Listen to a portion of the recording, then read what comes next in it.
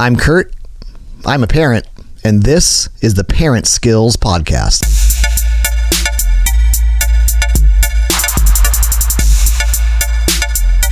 Well, hey, everybody. Welcome back to another episode of the Parent Skills Podcast. However you're listening, wherever you're listening, thanks a ton for joining us. I hope, as always, that this little 20 or 25-minute episode is a source of encouragement, and maybe we put one or two extra arrows in your quiver, a few extra tools in your toolbox of parenting. This episode, I'm excited because I have a friend and co-worker of mine here at Saddleback Church.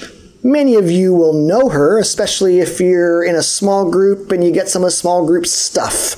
Her name is Julie Chung. She's a fantastic leader and woman and wife and mother, and she's going to join us as we talk about raising kids in a digital world.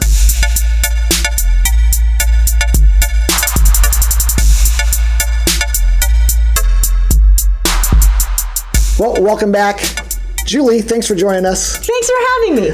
I'm so looking forward to this. Now, in fairness, you're doing me a big favor because you didn't even know until yesterday that you were going to be on this episode. We had somebody else lined up. You were on my list, which is why I thought to contact you. Sure, I was. Yeah, well, that's a story I'm going to stick to. But I had somebody drop out at the last minute, and I thought, I wonder if Julie would be able to step in.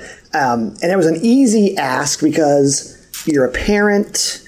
You're a member of Saddleback Church. You're on this same journey that everybody listening to this show is on. Yeah, sure. Now, you're a little bit further in some aspects of it. Okay. And yet you also have a pretty young... Well, why don't you tell us a little about your children? Because you do have a little bit of a wide age span between your oldest and your youngest. So give us the details about your family. Yeah, sure. I'm so happy to be here anytime. Anytime I can jump in, it is my honor. So a little bit about my family. My husband, I call him a man. His name is Sam. Sam and I have been together 23 years, married, 30 together, actually. And together we have a 19-year-old son. He is just finishing up his first year at college. It's been a ride.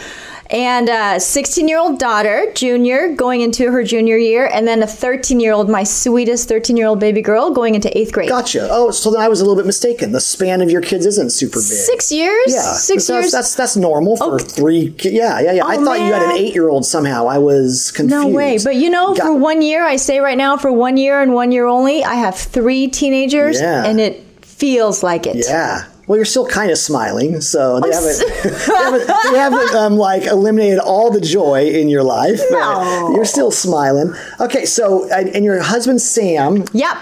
Doesn't he do Ironman competitions? Oh, yeah. He's a super Ironman. He's actually training for his 7th one right now. It's crazy. What's the difference? Help me out. The difference between an Ironman and like a triathlete. So an Ironman is our triathlons, and it's like a 2-mile swim, 112-mile bike ride, and then a 26.2-mile run. Oh, so it's a triathlon with just different measurements attached to each race or whatever. Yes. It's branding to Ironman races, but they're different length. Okay. But he does the whole deal, 140 miles. What kind of man? I'm like an aluminum man. I try to never run. I don't really like bikes, and I'll swim once in a while. When I go surfing, I paddle. That's so I'm an aluminum. Oh my man. Gosh! Okay, here's so funny. Julie. Here's what I want to talk about today. Is you have a unique one aspect of your life and your leadership exists a little bit outside of Saddleback Church, and your role as one of our small group ministers. Yeah. You are I'll use the word expert. You would probably squirm at that language. I don't think you see yourself as that, but you are an expert in this idea of raising our kids in a digital world. The reality is the world that you and I grew up in, even some of our younger listeners who are parents. Our last episode, we had Mike Brook. He's a younger parent. His kids are much younger than yours and mine. Sure. But even Mike, even though he's 10 or 15 years younger than us, he did not grow up in the same world that his daughters are growing up in. Yeah. You and I for sure didn't grow up in the same world that our kids grew up in. This whole idea of the digital world, the internet, specifically smartphones, having all of that at their fingertips. That's a whole new ballgame. And as a youth pastor, one of the things that I have seen that causes parents the most anxiety, fear, what do I do? When do I do it? What do we allow? What don't we allow? We don't like there's a lot about it we don't like, but we're afraid to limit it because the world revolves around this now in ways it never did. Is this whole idea of smartphones and our kids being raised in a digital world. Yeah. When we were talking beforehand, you started to use this analogy and then we pivoted into something else about us being foreigners. Yeah. So talk about that a little bit. Yeah. I think it's fascinating, and the reason why you may call me an expert, you're right, I'm not, but I'm a ravenous learner when it comes to stuff like this, right? My kids, especially my oldest son, he's going to be 20 this year, and it's been part of his life for 20 years, right? So we've seen it. I remember getting married and my husband just tying up the phone line, remember World Wide Web? And I was like, get off the phone line. This is not going to last. Do you remember when you got your first AOL?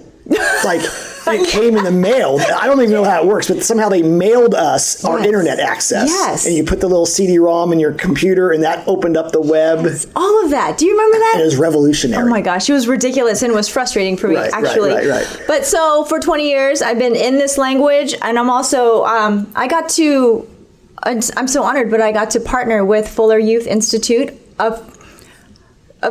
for a number of years, actually, and I get to talk to other parents. So Fuller Youth Institute, for those listeners who don't know, Fuller Theological Seminary. Yes. They have an entire youth ministry division called the Fuller Youth Institute that does. They're probably the leading academic voice in all things youth ministry, for sure. Research and forward thinking. And so you've been part of their research and discussions and training in the area of this digital world that children and teenagers are natives in. That's right. To go back to that's right. Right. So going back to that, Fuller Youth, just to give you a little bit of history, before I joined the small group connections team at Saddleback Church, my wheelhouse is actually children's and family. So that's why all that happened in the last 20 years. Gotcha. And that's how that happened. But so Fuller, we talk about parents, our generation, being digital immigrants. It doesn't matter. It doesn't matter how well versed we are in this digital language. It doesn't matter. We'll never fully be. It was a secondary language to us. 100%. Okay. And our babies, our 20, 25-year-olds, they are natives. They don't know a world without the media. They don't understand the world without that. And as we're navigating it, so are they. This is new for them too. And we don't think that. Right. We forget that. Yeah, that is interesting in that they've grown up with it. Mm-hmm. They don't know anything but they don't know anything. They don't know anything about it besides it. And they don't understand all the good, bad, ugly of it. Right. Just like I don't know what it was for me and you, whatever, TV back in the day, right? We grew up with TV. Right. We didn't know a world without TV. Right. But I didn't understand all of the ramifications of watching TV. But we also had the TV in the one room. Correct. So mom and dad had control of the TV. And do you remember there was like 12 channels and you had to get up and turn it with your hand? I was going to say, I was the remote control. That was my job. I sat by the TV and my dad would say, change the channel. That's right. I was his human remote control. They don't understand that at all. Right. But what's fascinating is even when we went from black and white to color, it's not analog to tech is not one step. It's It's thousands of exponential steps. We're making shifts so quickly. Well, yeah, and the steps are quantum. Yes. Right? They are quantum steps, whereas back in the day, the steps were a little bit smaller. Right. And our progress was incremental. And what that did was, I think, that gave us as a culture time. We could grow into the steps. Yeah. And now, back in the day, they said, hey, the world's technology change, it doubles every 7 years. Oh no! And now I don't know what it is, but it's something weeks, it's something like a year and a half or something that the world's. So it's the leaps are quantum, right? But we're always playing catch up. the distinction is we are playing catch up, but our kiddos, they know how to digest it in real time and immediately. And there's the problem. Okay. That's what I think the rub, one of them, is that they can go with the flow. They understand what it is to flex like that when we're the ones that are trying to comprehend it. Yeah. And that is a source of frustration and fear for parents because we don't want our kids to have a better grasp of something this important than we do. Right? Oh, you think that's an underlying... Okay. I'm just asking the question. I mean, I think that you're the expert. I'm just a struggling dad. Hey, let's do this. Let's do this. A couple things. Share with us, there are all kinds of truths and realities about social media and smartphones and the world at their fingertips. Yeah. There are also some urban legends, some myths, some things that maybe we don't need to be as concerned about as we might think. List for me, Julie, one or two of, in your experience, what you would say are two of the bigger myths when it comes to this idea of raising kids in a digital world. Sure. I believe first and foremost, myth number one is that this digital world is making us against them. Okay. You know, we do not have to stand in opposition with our kids. We don't have to do that. It actually can bring us together. Okay. And the second one, I think equally important is I think the value of that, us moving out of fear, you know, is the thing that causes the separation between our kids and us. Okay. You know, it's this fear that we think that if we set more guardrails, if we set more time, if we set more, you know, filters or watching them or have access to passwords and all of these things that they're going to be safer. Right. And that's a myth. Okay. Now I need you to unpack that. Yes. Because as a parent, I hear you say that. I go, well, but wait a second. Obviously, a filter is better than no filter on my 13-year-old son's smartphone. Obviously, my ability to have access to my daughter's text messages is safer than if I never get to see her text messages because I don't know who's texting her, and that makes me... So, explain to me why it's almost like the two parallel tracks. Like, yeah, that's all good, but it doesn't necessarily keep them safer. So talk to me about, debunk that myth for me. I sure will. I hear you say it, and I even go, oh, wait a second. Right. Let me unpack that. Yeah, let me unpack that. There's a couple of thoughts in there, right? So the younger your child is, absolutely 100%. I think the American somebody fancy pants Society of Children, right? Yes, I've heard of them. Those super important people, they say absolutely no screen time for children under 2. 100%. You know, no social media, screen time limited to up to children under 12. 100%. You keep that tight, you keep that locked down as a parent. I fully endorse and believe that to be true. So when they start asking for texts and when they start asking for phones, it's actually you really need that to happen in this day and age. You got to pick them up. You got to know where they are. I love tracking them. You know, there's certain apps to do those things. There's a convenience to that we can't deny. Yeah. I think that debunking that means for us to shift our perspective from what, like the looking at the text, to looking at all of these things and getting all their passwords, to why. Okay. You know, you got to go why with it. And why are these things necessary for them? Because this is what their social environment looks like now. This is what community and engagement looks like for them now. Whereas when we were kids, we had the lunchroom and we had the parks and we had recess time. Right. This is their virtual reality of that. So you would take what I think, if I'm hearing you properly, you would take what maybe is a pretty common parenting principle of rules and regulations and curfews and guidelines in life aren't meant to be substitutions for involved parenting. 100%. They can only keep your child so safe until you realize, oh, my son just snuck out of his window to go to the party. Or, oh, my daughter lied to me about where she was, even though honesty is a policy in our home. Involved parenting is the safeguard. Involved parenting is what helps keep our kids safe. Social media, this digital world, has created another area that we as parents have to be involved in paying attention and talking and guiding our kids through. 100%. And, ultimately our goal is to prepare them and launch them. Right. Right? Ultimately, they have to. So it's about equipping them to navigate that. And if without a relationship, that will not happen. Yeah. It will just be one more thing that they're hiding from you and that can't. I mean, the big, bad, and scary world, I think that there are real things to be afraid of. There are real things that as parents, we have to protect our children from.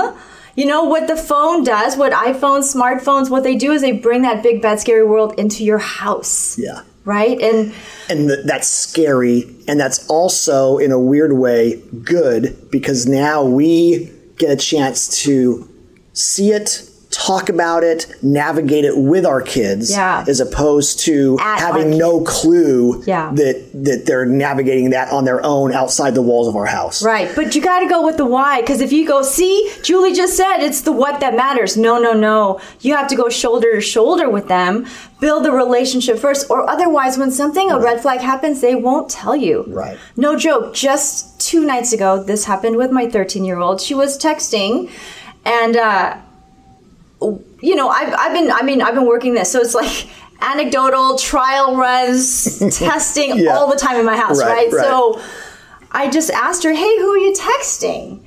And she paused. So that's a red flag, right? You didn't expect that pause. And she said it was one of her Instagram friends. So she had never met this person. And, you kind of start to get the hairs on the back of your neck, right? So I'm so calm, right, on the outside of me. And I'm like... That's one of our mantras. Right? Stay calm on the outside and freak out on the inside. Right, or hold your freak out till later, right? Hold your freak out till later. Tell me about this friend. You'd not met this person. And then she started to roll her eyes like, no, Mom. And then I did the thing. What do you know? What do you know? I know that there could be some bad guy sitting in the basement of, eating Cheetos. Like, it just was hilarious. And I'm like, great, I'm glad you were listening, right? Right. And I had to let it go. And I said, so what are some of the things that, may be warning signs, And then I just was checking in, But if I did oh my God, this is one of those things, and... So, I know a lot of data, right? Yeah. So I told her to, 50% of the thing, and then she just shuts off, right? But I told her, and she just was mindful, and my goal there was the relationship is there, right? So if it ever feels weird, you're going to let me know, right? What I love about what you're saying is, I think this is fair. This is going to sound like an accusation. I think I'm preaching to the choir when I say this. I think it's just kind of, it just kind of is what it is for a lot of parents, is we want to do the safest and most convenient thing the quickest and move on. Oh, yeah. Right? We're juggling, right? So, filters is the quickest, most convenient way to prevent our boys from looking at inappropriate content on their cell phone. So we install a filter and we move on. Versus recognizing there's probably not a junior high or high school kid in existence that can't hack that filter if they want to. Agreed. So I can't move on. I still have to talk to my son or my daughter about the content that if they are determined to see and determined to digest, they're going to figure out a way to do it. Yes. What I like what you're saying is, of course, let's have some filters and some password things. And of course, let's ask our kids or maybe even look at their text, but not to use that as this naive checkbox that it's like the vault of safety around our kids. You're right. Because it's not. That's exactly the myth. I love it. That is exactly the myth. You're totally right. And if that relationship, you got to start with that authentic place first, that they know they can come to you and you won't freak out. Right. And the only way that you can do that is over time. Yeah. With small moments of trust that you got to show up and you got to be able to trust them. I can't tell you how many. So the 16-year-old and the 19-year-old, I can't tell you how many times they would say, kids that we knew, neighborhood, school friends, fantastic kids. They were like, Mom, she has 5 Instagram accounts and her mom only has the password and knows about the one. Right. And the crazy pictures are on this one and so and so and so forth. And that's reality. Yeah. Yeah. That is the truth. Yeah. And by the way, teenagers have been very sneaky for primordial. decades. I mean, it's primordial. The sneaky nature of teenagers existed long before smartphones. Right. And this is just another place for them to exert their individuality, for them to stretch their wings. If they're a little bit rebellious, it's another place for them to rebel. Yeah. You know, if they're on fire for Jesus and they're evangelists, it probably is another place for them to be on fire. You know, it's just an extension of where they are in their journey. And just like we engage our kids in every other social arena, we help them navigate school, we help them navigate parties, we help them navigate dating, we help them navigate their first job. That's right. This is another area that we get the privilege, I think, of helping them navigate. The only difference in all of the things that you said is everything you just listed, we've been through. Except this one. Except this one, because no one has been here in history before ever. So I think that there's a point of humility that also fuels our fear as parents. You know, an opportunity for us to actually call out to the Lord, even more so. You know, and these kids are God's kids, and we forget that because of our need to protect and control. Okay. Yeah. Wow, this is good. This is only supposed to be a 20-minute podcast. I feel like we could go for a long time. What I'm going to do is bring you back, Julie. Do it. I'm going to bring you back. So I'm going to jump to, there's probably more than one, but if you had to pick, like, hey, in your experience and maybe even in some of the research, what would you say is maybe the biggest benefit? Because sometimes we focus on the fears, we focus on the myths. What's one of the biggest benefits of raising kids in this digital age, this digital world? I can't tell you how many times this question comes up, and time and time again, the benefit is connection. So what you're saying is that wasn't a very original question. It was a super important question. Just one you've heard a zillion times. It was incredibly critical, and that's why everybody asks. Oh, gotcha. This, okay, thank you. Right? Yes. And I love it because I know that all of our parents are asking the same question. Okay. Right? You like that? That was good, right? Yeah, that's good. Okay, so the benefit is actually connection. It's 100% connection. There's a shadow side to that too, but the connection is... For my personal story, right, we have a family thread, and it's titled Chung Party of 5. And whenever we share moments, so the boy is in college, he's away, you know, and there's opportunities where we land, and there's opportunities of encouragement.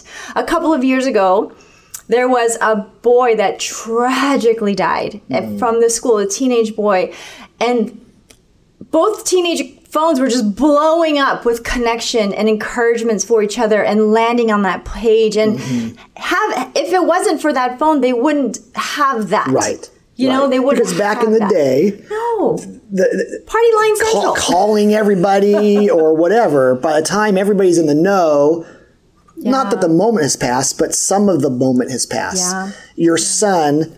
Because you have the Chung family of 5 thread. I don't know. My hunch is he has just dropped little things in there. 100%. Hey, I'm eating the world's greatest donut tonight, right? And everybody's like, sweet, show me a picture of the donut. 100%. Back in the day, those little moments when your son or daughter went away to college, you went dark. Yeah. They went dark for weeks and months on end. That's right. Okay. So even something as silly as, miss you, or like, My father-in-law passed away, and it was the cell phone. It was the place that we all landed, to communicate with and connection. I think that is not just I know so many y'all parents out there. I mean, I hear it over and over again. We all have those, right? Connection is the key. Yeah. Connection is the benefit.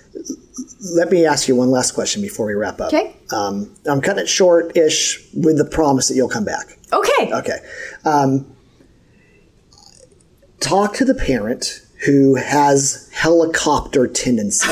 I'm Asian, man. I have those tendencies. So if we're not careful, this connectedness now is an additional tether. It's an additional control to our children.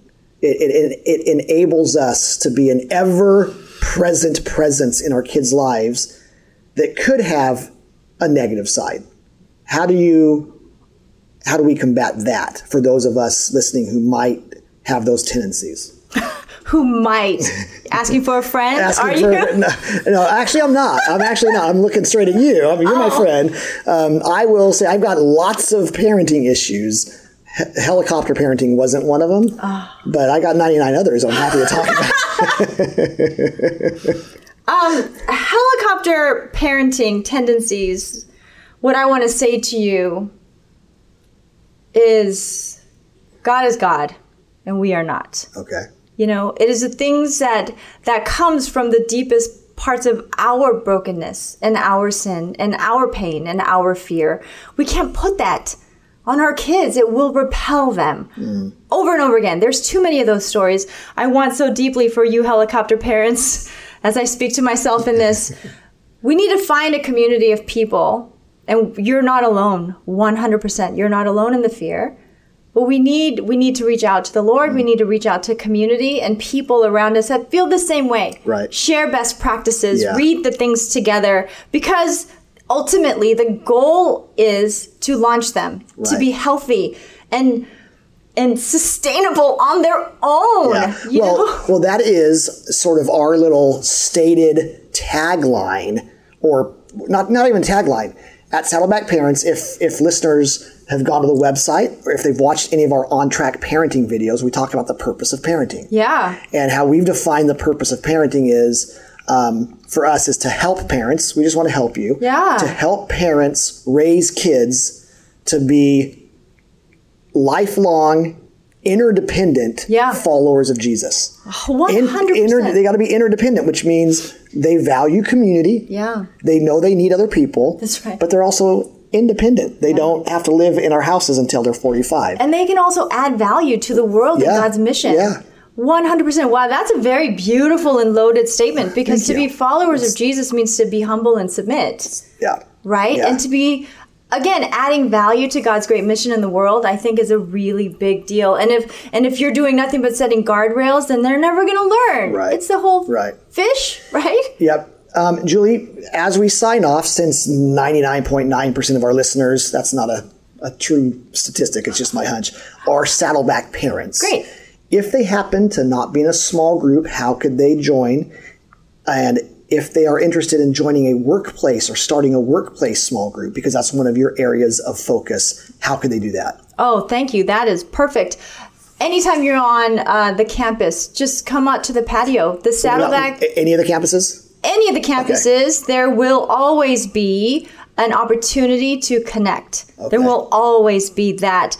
On the main campus, there are always going to be small group pastors out there waiting for you, helping you connect, whether it's starting your own small group or joining an existing small group. Okay. Yeah. And specifically workplace ministry, we answer the question, how do believers integrate their faith? How do you stand where your faith is obvious and your integrity is intact at work? It's so difficult for many people, swept away with the stresses of work, right? There are resources for you on a webpage because you guys are everywhere. It's saddleback.com/works. Awesome. Saddleback.com/works. If you want more of our parenting resources, you can go to saddlebackparents.com. We've got a blog. We've got this Parent Skills podcast archive. We've got our 2-minute tips. We've got our on-track parenting videos that you can use on your own or in your small group. We've got book reviews, all sorts of stuff. We would love for you to check that out. Julie, thank you so much for joining us. Thank you for having me. And we will bring you back again very, very soon. I think you have lots to offer our parents in this arena of the digital stuff, but also just in general parenting skills. So thanks so much. Everybody, thanks for joining us, and we will see you next time around.